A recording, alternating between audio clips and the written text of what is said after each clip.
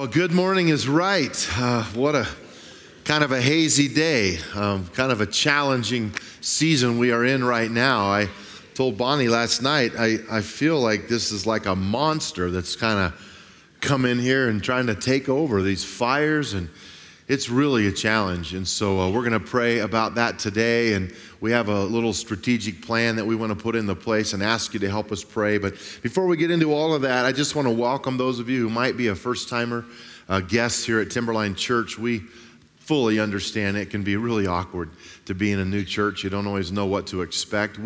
Our goal is that you sense the presence of God, that you feel you're among friends, that you can make yourself at home, okay? So please do that.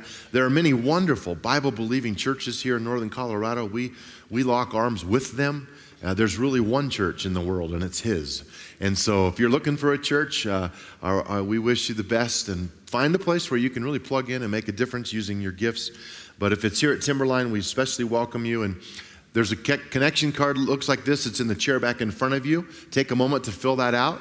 And if you do have interest in wanting to know more about some of the ministries of Timberline, you can give us an email address on there. Check any of the boxes on the back of that card on the top half. And in the offering, in a few moments, just tear this off, drop it in the offering. We won't come over, call you, bug you, sell your name to anybody, I promise, okay? So feel free to be a part of us here at Timberline. We love that. Make sure you look through your bulletin. We don't give too many announcements here. We want you to read through them, but we do want you to be informed.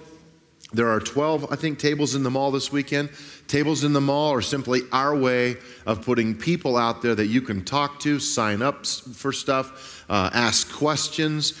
We believe in involvement. We believe your local church should be a deploying place to release you to do what God puts in your heart to do. So let us help you do that. Make sure and read through all of that stuff.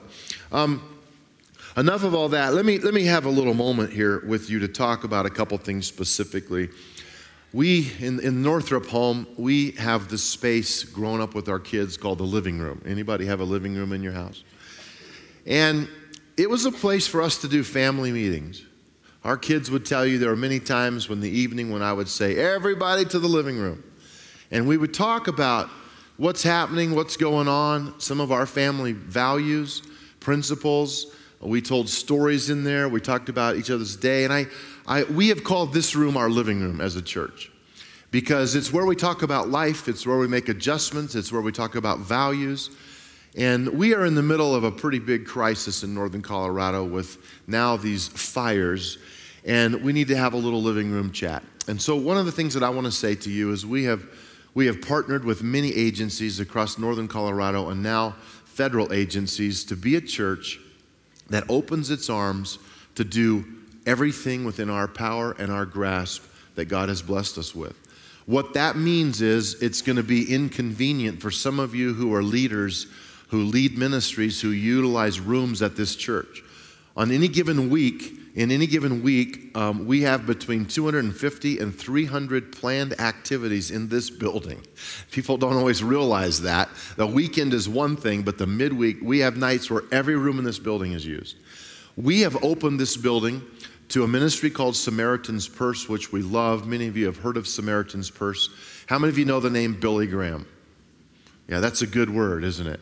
Well, his son Franklin Graham is the president of Samaritan's Purse, and they are deployed here to northern Colorado for this fire. It's specifically a ministry that helps people who have suffered fire damage and disaster.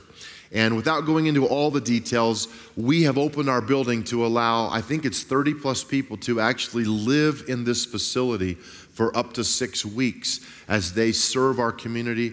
That's why the big trailers, how many of you saw the trailers? They have showers in there and office headquarters, and we're providing phone lines and stuff like that. So it's a partnership. And I just need you to be patient with us. If you're in a ministry that gets displaced because we didn't have a room for you and we've tried to move you somewhere else, how many of you would say it's worth it for this crisis we're in to make adjustments? Amen. Thank you. So we're really going to make these adjustments and be welcoming to other agencies. You guys have been volunteering all around our community with Red Cross and Samaritan's Purse and all the agencies with the Sheriff's Department. Thank you for that. We're really at the front line. We have called tomorrow, Monday, a day of prayer and fasting. And we announced this last night, and it was just a wonderful idea for us as a church to say, we can pray. Now, I want to just step on this for a minute because there's really not much rain in the forecast. But how many of you know it's okay to pray for rain? And it sounds maybe silly or idealistic, and I serve a God who is able. It might not rain, but I can pray for rain. And I just encourage you to pray as God prompts you to pray. And don't be afraid or embarrassed to pray for things that seem impossible. That's what prayer is. So if you are prompted to pray, I mean, we all should be praying, but to fast and pray tomorrow, maybe one meal, maybe the whole day, you do what you want. Our church is going to be open. Our prayer room is right off to the side there, and you are more than welcome to come and utilize that space. So we're not organizing it here all day, but just be praying. Let's be a praying church for that. I think that's enough on that. Thank you for that moment. We're going to receive our regular tithe and offering right now. And ushers, would you come? As they are coming, let me bring real clarity to what we're doing with our offerings. This is our tithe and offering that we would give weekly, bringing that to the Lord. And we've obviously are using a lot of our general fund to help engage issues that we're facing in this crisis. But at the end of our meeting today, we have our 1 day to feed the world offering, which is asking you to give 1 day's wage to strictly give away. And we're going to give that away. And this year we've announced that it's going to stay local for our own disaster. So I hope you're prepared for that. I hope you've been praying about that. We've been talking about it for several weeks. So it's a sacrifice, but we'll do that at the end. So this is our regular tithe and offering. Let's pray. Lord, thank you for the opportunity we have to give and to care and to make a difference in the world. In your name, amen. Pastor Mark, would you come, and would the teams come? Those of you who are here, I think we have teams that are going to Arkansas. Talk us about the Haiti team. We're just going to pray for our local people here who are going out on a missions trip. This is our missions pastor, Mark Orphan. Great, thank you. We have 2 teams going out in the next 2 weeks. One to Hot Springs, Arkansas, to care for the children, 54 fatherless kids at Hillcrest Children's Home in Hot Springs, Arkansas. In Windsor today, they're praying over our Dubuisson, Haiti team, which is going out this week as well. There are 13 going to Hillcrest, and they're spread out through the different services this weekend. So would you join me in praying over our members of our family as they go to serve? God, we thank you for calling us. Thank you for each person that's a member of this team and the Haiti team that are going out in these coming 2 weeks, God. We thank you for the way that you speak specifically to us. And so, God, as they've prepared their hearts and given sacrificially and paved a way to go, God, I pray that your Holy Spirit would rest on them, God, that all of the gifts of your Holy Spirit would come upon them as they go. God, we pray for protection as they travel in these next couple of weeks. And God, for your divine appointments every day that they're there to minister and to represent the love of Jesus Christ. We pray that you would prepare the hearts of those that they will serve, these children and women, God, who are at the maternity home there. We pray that you would open up doors as only you can, God, that in this partner ministry, our brothers and sisters in Christ, that we share your love with, God, that you would work through them, work in and through this team in life-changing ways. And we thank you in Jesus' name. Amen. Amen. Thank you, Mark. Let's say thanks to those that are going and keep praying for them.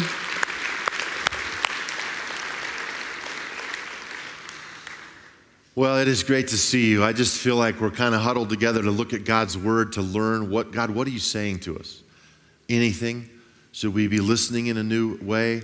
What does it mean? Have you ever used the phrase, well, at least it can't get any worse? And then it did. It's a little bit what this feels like. And sometimes it goes from bad to worse, as they say. And I don't understand that. And it's a challenge. We pray, we seek God, we try to do what we're supposed to, but the challenges just keep on hitting us. And so I think this message today is very timely in light of where we are. When we started the Mark series, I had no idea that on this weekend we would be facing what we're facing in northern Colorado. But the title of this message, we've known for months, Why Do Things Go Wrong? And here we are in this moment on this weekend talking about Mark chapter 6, verse 14 and following. So if you have a Bible, open it up and let me just give you the essence of the story. There's two women in the story named Herodias. It's a mother and a daughter with the same name. Mom simply named her daughter after her, which is fine. The problem is they're really not very nice. Herodias is a pretty wicked woman. However, she has power because she is married to the king. His name is Herod. Herod is all power. I mean, kings in these days could do whatever they wanted. If you looked at them wrong, off with your head, they could command it, and it's done. Okay? No questions asked. All power. So here's how the story unfolds. Herodias, the mom, is going to ask for the head through her daughter, the head of John the Baptist. Remember him? How many of you are familiar with this story? It's a pretty scary story, and I don't fully understand why it happened. John the Baptist was a great man of God. He was obedient to the Father. He prepared the way of the Lord, Scripture says. And yet he dies in a fashion that doesn't seem to glorify God at all. When things go wrong. Let me just talk first, if you have an outline on the back of your bulletin. Let's start with number one there. Reputation is overrated. I know people who work on their reputation their whole life, and it really may not matter what your reputation is. In this case, John the Baptist's reputation could not save his life. No matter how good your reputation is. Look at this story. In Mark 16:14, Herod Antipas, the king, soon heard about Jesus because everyone was talking about him. Okay, so this story is about Jesus. Jesus is on the scene. He's healing people. We've been talking about that these past weeks. Some were saying, this must be John the Baptist raised from the dead. That's why he can do such miracles. How many of you would say that's a pretty big compliment for someone to say, you remind me of Jesus? Wow, that's what they're saying here. Others said he's the prophet Elijah. Still others said he's a prophet like the other great prophets of the past. When Herod heard about Jesus, he said, John, the man I beheaded, has come back from the dead. Now Mark's going to go into the story in a minute and tell us how it happened. But I want you to see what's going on. The reputation that John the Baptist had did not spare his life. Herod knew that John was a holy man. As a matter of fact, they were friends. You'll see in a minute, Scripture tells us that Herod really enjoyed talking to John the Baptist. And John the Baptist was not afraid to confront Herod, probably the only one in the culture that would confront Herod on his lifestyle because of various reasons that you'll see. But I want you to notice this one thing before we go to point two, and that is this. This guilt that Herod had in his life caused him to feel like this Jesus has come back as John the Baptist to haunt me. How does guilt impact your life? Because guilt is not something we enjoy living with. I was a kid that was really sensitive. I still am very sensitive. And I used to, if I did something wrong, I remember many times laying in bed at night saying, Lord, I'm so sorry that I had that attitude or that I said that. And I remember many times going into my parents' bedroom and climbing up in bed with them and hugging them and saying, I'm sorry for whatever. And just because guilt drives us to certain things. But in this case, Herod knew what he had done was wrong. And he was going to pay for it dearly. The second thing in your outline is this. The truth is not always easy. We talk about the easiest path. I'll tell you, sometimes truth, it's always the best way. How many of you know that? Truthfulness wins in the end. Deception never is something that's a good idea. But it's not always the easy way. So let's look at what happened in verse 17. For Herod had sent soldiers to arrest and imprison John as a favor to, guess who? Herodias, his wife. And here's why. She had been his brother Philip's wife, but Herod had married her. John had been telling Herod, it's against the law for you to marry your brother's wife. So Herodias bore a grudge against John and wanted to kill him.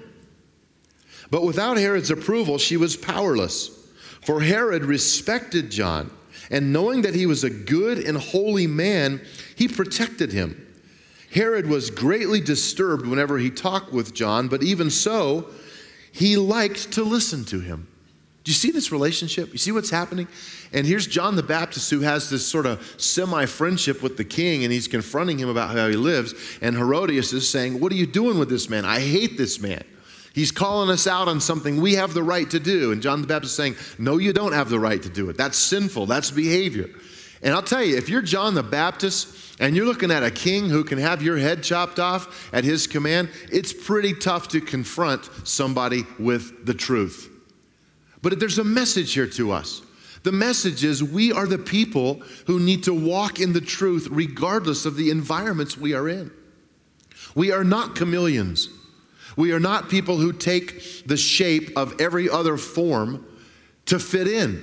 And yet we are sensitive socially to understand how to build bridges to people who do not share our faith. But that does not mean we will ever compromise the truth of this book. This truth brings the freedom to people's lives, and sometimes it's tough. I started thinking about the tension that exists between, sharing the truth and receiving the truth. Have you ever been confronted? Some of you are like looking at your spouse like, yeah. How do you respond when someone tries to deposit truth in your life? You ever thought about that? Are you receptive? Are you appreciative? Or does it make you grumpy real fast? Right? Don't raise your hand. Okay, I don't need to know.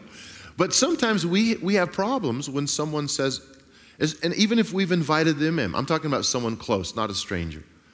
We do not like to be confronted with things, even though sometimes we know there's truth in it. And it's hard because it pushes against our behaviors. It pushes, even if we know it, it makes it tough. And I just would like to say, let's be people who will embrace truth if it honors God. Let's not be afraid. Let's not get our feathers ruffled, as they say, when people are trying to deliver truth in our heart out of love and out of care. And the second side of that, let's not be afraid to be people who bring the message of truth to others that we love. However, having said that, please don't be a Christian that uses the Bible as a baseball bat, right? And I've seen people who just love the moment of truth, and they can go in and they can blast people because their excuse and their statement to me would be, well, it's the truth, and they need to know it. And I want to say, let's start with love. Let's start with loving the person, and let's bring truth to that person out of relationship. Amen? That's what we're about as a church, you guys. We need to know that. Let's move on. Herodias hated John telling the truth. Number 3, be careful what you promise. Now, this is where the story goes into a really interesting direction, because King Herod is about to make a promise that's going to be very costly, especially for John the Baptist. Verse 21. Herodias' chance finally came on Herod's birthday. Now, here's quite a birthday present. He gave a party for his high government officials, army officers, and the leading citizens of Galilee. Then his daughter, also named Herodias, came in and performed a dance that greatly pleased Herod and his guests. Ask me for anything you like, the king said to the girl, and I will give it to you. He even vowed, I will give you whatever you ask, up to half of my kingdom. How many of you think he drank too much at the party? I'm thinking, and these parties were known as drunken stupor parties. And I don't know, and the Bible doesn't say that, but I'm just seeing this wild moment when Herodias comes in and does this dance, and the king is,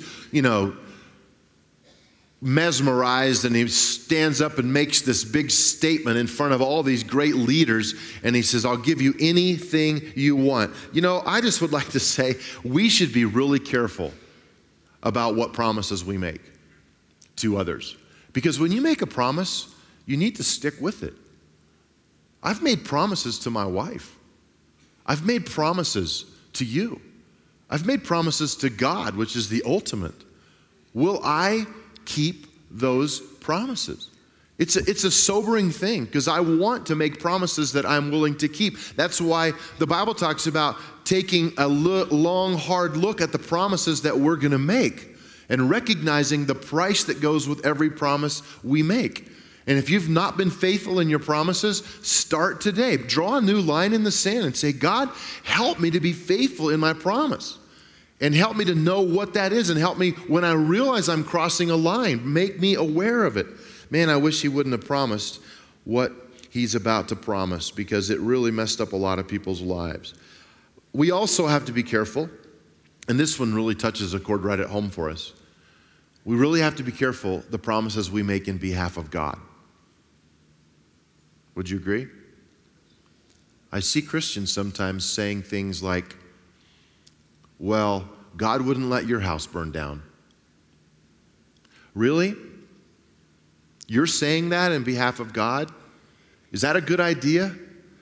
It's good to pray for people. It's good to pray with them. But it's really a challenge, that fine line between you being God and making a promise on his behalf that maybe he has made and maybe he hasn't. And I watch believers get in this tricky place where they try to make promises for God because they want it so bad. And they take scriptures that are the positive sides of faith. Guys, I believe in faith. I believe the gift of faith can come upon you and you can speak the voice of God through the Spirit. I believe that.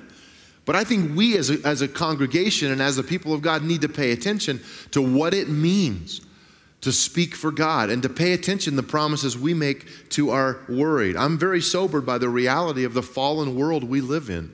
This isn't heaven. And bad things happen, and challenging things happen, and fires happen, and tornadoes happen. And we have to say, wow, Lord, show us. Give us the wisdom to know what happens. Well, look at what happened. Number 4 in your outline, when reality sets in. When reality sets in, it's a daunting moment, and it's heavy. And I can just feel the room shift immediately. Verse 24, Herodias went out and asked her mother, what should I ask for? I wonder if Herodias had this grandeur idea of money, wealth. I'm going to be set up for life. Her mother told her, ask for the head of John the Baptist. Wow. So the girl hurried back to the king and told him, I want the head of John the Baptist right now on a tray. Then the king deeply regretted what he had said.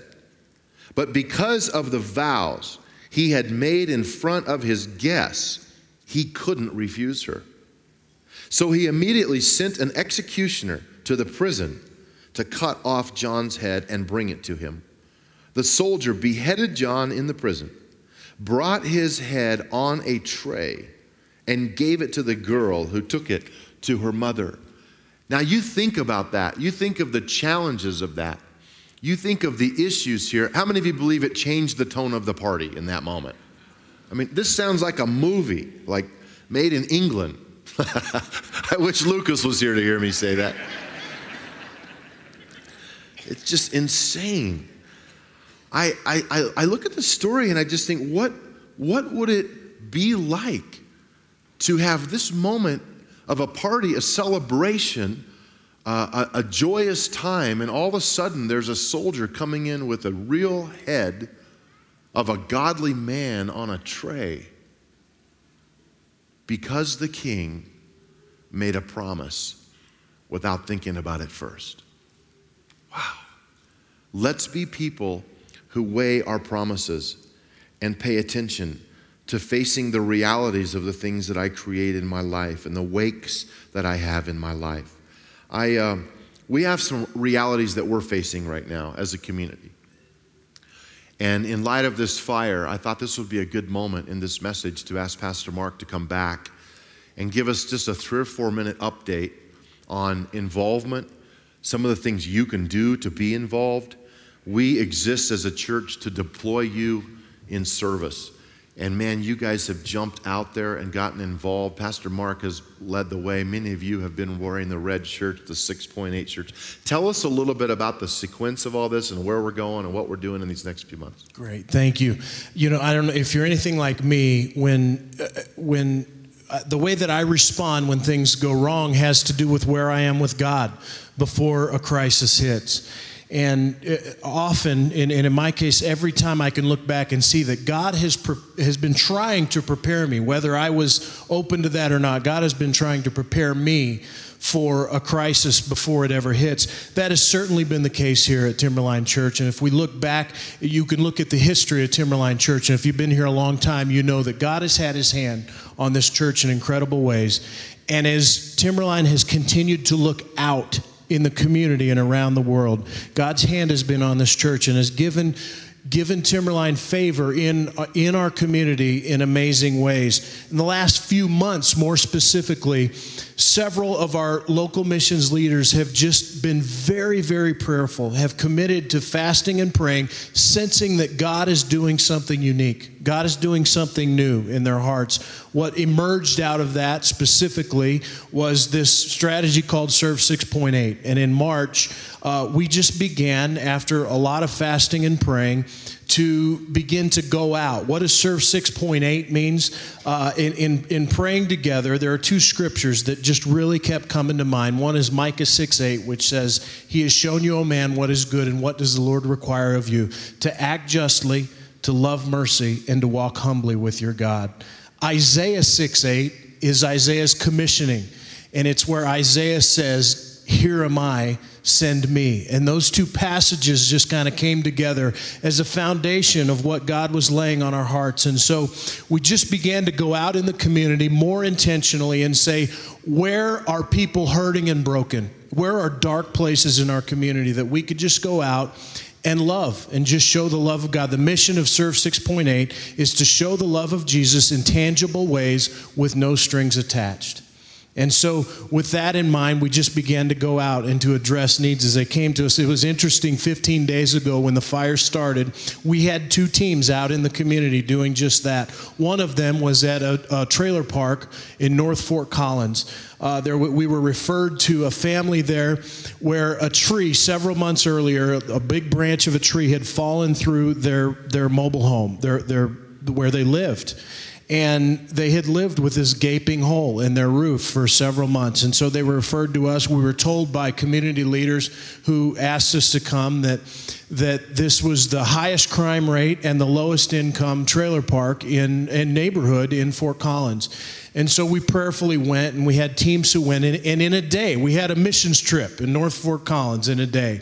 And we had a team of skilled craftsmen go and completely replace that roof for this family. We had a cooking team come and just make meals and lunch for as many kids in that trailer park as would come and just be with us for the day and just get to know them a little bit. We had a Spanish-speaking team that went because we found out that there were several families in that neighborhood that we knew from the bridge and from Adopt a Family, and we hadn't talked to since December.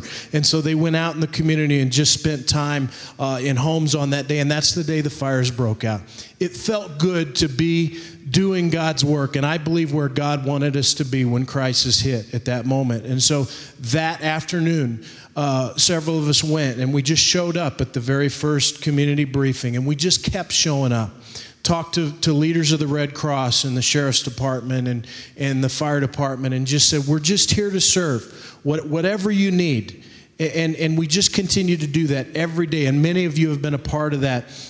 And God has given favor and opened doors and allowed us to be a part of, I believe, very significant ways of being in touch with families in crisis. Every day, twice a day, we've had teams out being volunteer chaplains at the community briefings. We have at this tomorrow, we were called by the Sheriff's Department last week to say, our people need a break on the phones. Our people cannot keep up with the counseling load of people that are calling on the phones. And so they asked us to mobilize, and we trained over 20 people Thursday night who will start this week to relieve people in the Sheriff's Department on the phone and just do phone counseling for people. We've been able in different ways to serve people on the front lines as needs just come to us, whatever they may be, volunteer firefighters, and they kind of trickle down. And so God has continued to redirect and requests are coming to us. as Pastor Derry mentioned, in this partnership with Samaritan's Purse and a number of other agencies, Convoy of Hope is called almost every day and said, what can we do? How can we get behind you in supporting this? Samaritan's Purse is here, and we are starting this coming week. We have taken on a huge task of going in and hands-on serving the families whose homes have been lost or damaged in very substantial ways. We're going to describe that. Samaritan's Purse leaders are here with us at a meeting tonight at 6 o'clock in the South Auditorium. We will be going through very specifically what those opportunities are. Is anyone invited to that, Mark, tonight? Everyone is invited to that, and we'd love for you to come. At Serving Central, as you walk out today of the main auditorium to the left-hand side, you can do one of two things, and this is the specific action. One is to get on that 6.8 email list so that every day as new opportunities emerge and we're asked to do more things, they'll come to you by email, and you can just prayerfully consider, yes, I could do that, or I couldn't do that. And then the other is information about that meeting tonight at 6 o'clock, and we'd love for you to come. There's little flyers they can hand you there as you go out to give you information about that meeting tonight at 6 o'clock. Let me say thank you for being what I believe God wants us to be in this community, going out and loving first, and then allowing people to open up their hearts to the truth of Jesus Christ. Thank you very much. Let's say thanks to Pastor Mark and the teams who have already gone out and made such a difference. Really powerful. See, and it's important that you minister in an area you're good at. Like, how many of you would say, you do not want me as a counselor? Right? Right? How many of you would say, you don't want me doing some cooking? Right? But some of you can cook, and these emails are just, you choose what you want. That's why I love this, is you can say, yeah, I'll do that, or no, that doesn't interest me. So get back there and just sign up to at least get the email. Number 5 in your outline, do what you can when you can.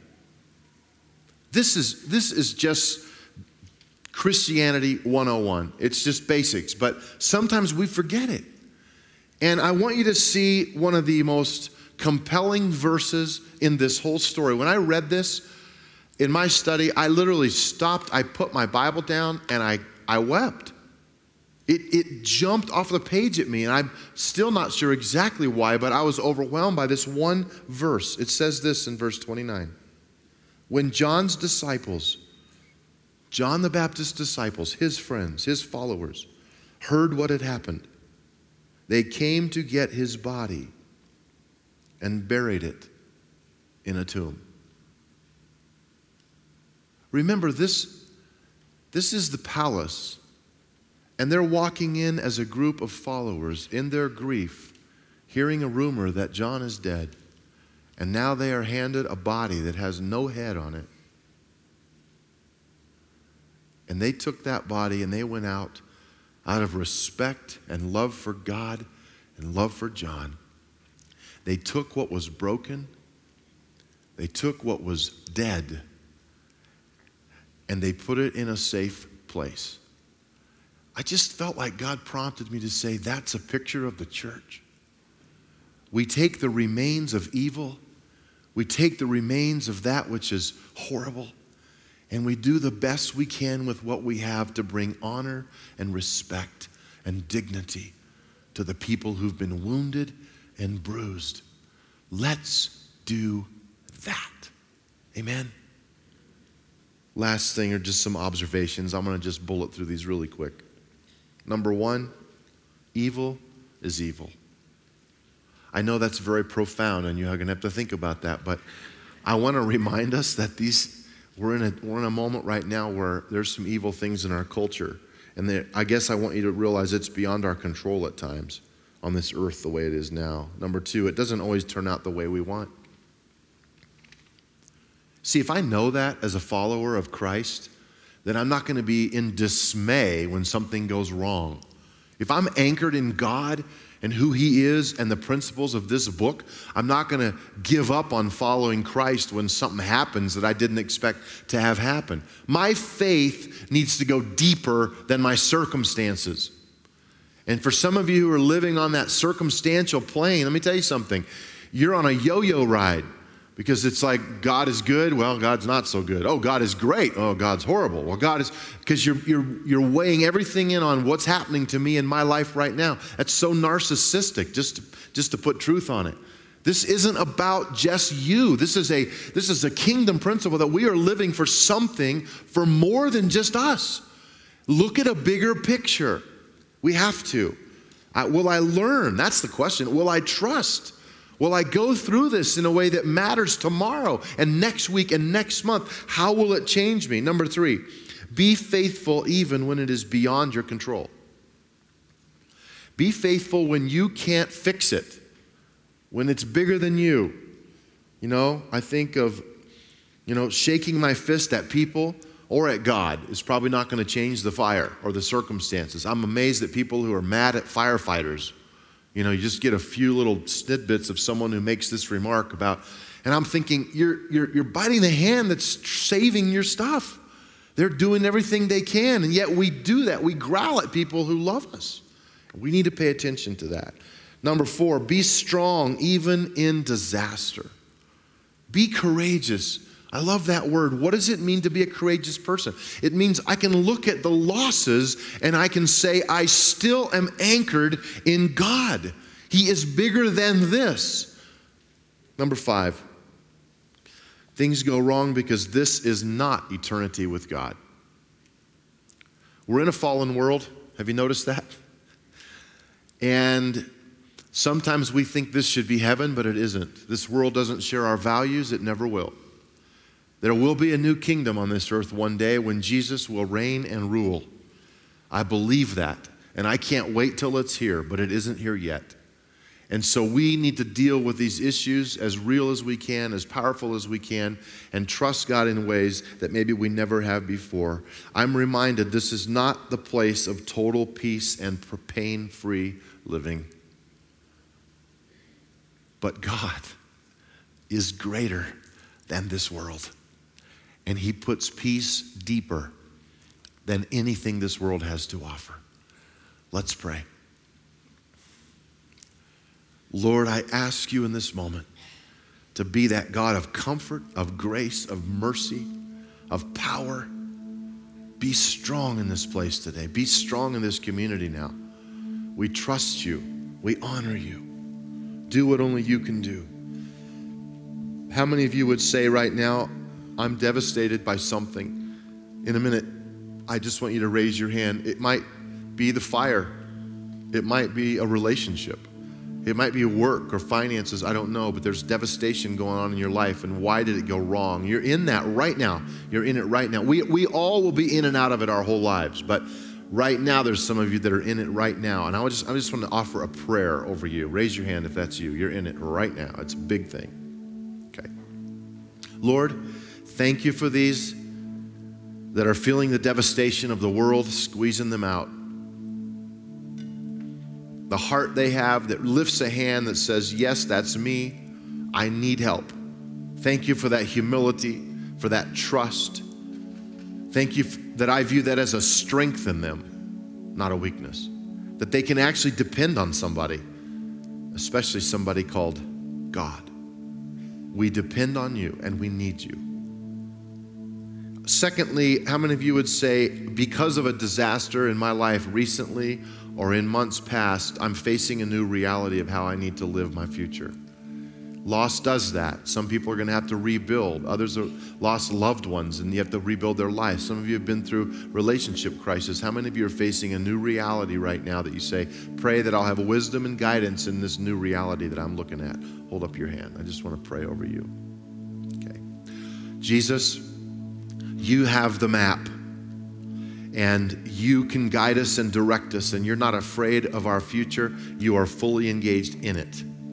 And so for these who have lifted their hands with this new reality, with what it is going to look like and the challenges there, would you walk with us through it and be strong in us? Lord, for those who need to face the truth of their decisions, thirdly today, just the things they've spoken, the vows they've made, the whatever it is, I pray that they would be really integral about what it means to face the promises we've made, the realities we live in. Bring conviction and love and grace all at once. Lord, if there's anyone here that doesn't know you personally, I just pray for them right now that they would pray with me this prayer. Lord, forgive me of my sin. Cleanse my heart, my mind, my body, my spirit. I know and I believe you died on that cross for me, and you rose from the dead that I might live free. In Jesus' name, I give you my life. And everyone said, amen. Our prayer team is going to come in just a moment, and they're going to be available to pray with you. Please don't feel like you need to rush out of here. Some of you need to just stop and pray a little while and pay attention to what God's doing in your heart, okay? So we'll help you with that. We're going to receive our one-day offering. It's one of my favorite offerings of the year. Bonnie and I have participated in this for the last 5 or 6 years or however long we've been doing it. One day's wage given away to help those in need. If you don't work right now and have no income, then you're supposed to give 0 in this offering, okay? If you make a lot of money, please figure it out. Give what God puts in your heart. Honestly, that's really the bottom line here. So thanks in advance for giving. Lord, we give this out of joy, not guilt. We give it with pleasure to say, we're the church, and you've called us to give. So bless it now, meet needs, and let us have amazing stories that unfold through these next months as we help people in our own backyards. In Jesus' name, amen. Give unto the Lord. Praise God. You're a mighty God. Lord, thank you for your word, for the strength of it, for the encouragement of it. Thank you for those who have been honest in response today. As we walk out of here, Lord, if we sign up to serve, if we go to those tables, if we go make a difference, just spend us. That's our prayer. Spend us in a world that desperately needs your light in its darkness. For your glory we pray it. And everyone said, amen.